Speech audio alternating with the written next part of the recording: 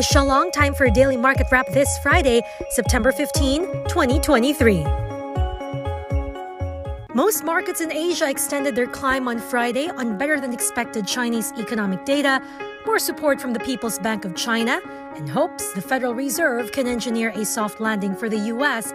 despite the higher for much longer rate environment. Philippine shares, however, skipped the regional upswing, with the index tumbling 1.3% to 61.26, snapping a two-week win streak with a 1.5% loss for the week. Local investors also positioned for the FTSE rebalancing, which saw three companies get booted out: AP, RRHI, and RCR. Today's rebalancing was communicated well in advance. We actually knew most of these moves as early as last month. So the big movers like Aboitiz Power, like the Robinsons REIT, we knew that these would be deleted from the FTSE index and that there would be big outflows. And we saw those materialize today. So as far as the meaning of all this, I wouldn't read too much into it.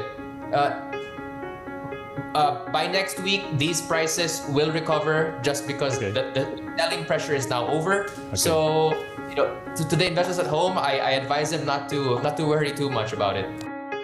Meanwhile, CUL Investment Management President Marvin Fausto explains the two ways of looking at the valuation of risk assets. Fausto's looking at a 12 to 18-month horizon for sentiment to turn for stocks. Intrinsic valuations were cheap.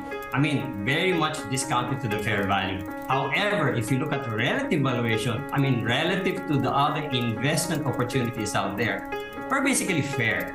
I'm saying this because the 10-year bond right now, which is the alternative investment, risk-free, is giving us 6.4% gross or about 5.12% net return, risk-free. Now, in order for you to get into riskier assets like equities, you need about 50 to 100% premium over that yield.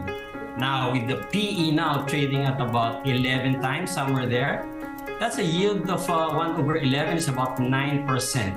So that's about 75% premium over the 5.12%. So anywhere from 7% to 10% expected yield is fair, relatively wise. So given what economist Eugene Fama is saying, that the market really reflects whatever people believe in and people get information about the market, it is basically fair. In corporate stories, Cebu Pacific warns an issue with aircraft engine supplier Pratt & Whitney could affect fleet availability next year, and growth rate for 2024 will be revised downwards.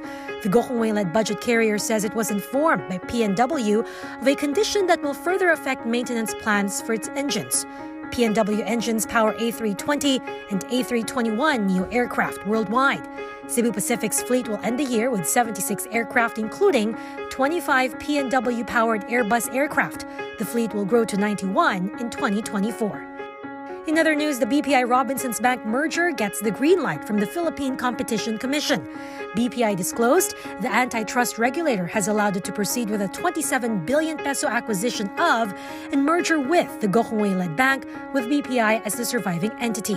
It's now awaiting approval from the Bangko Sentral and the Securities and Exchange Commission.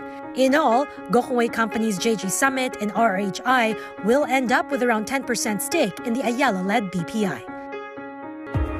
And that is it for today's Market Edge. Don't forget to hit the follow button for the latest market action in the Philippines.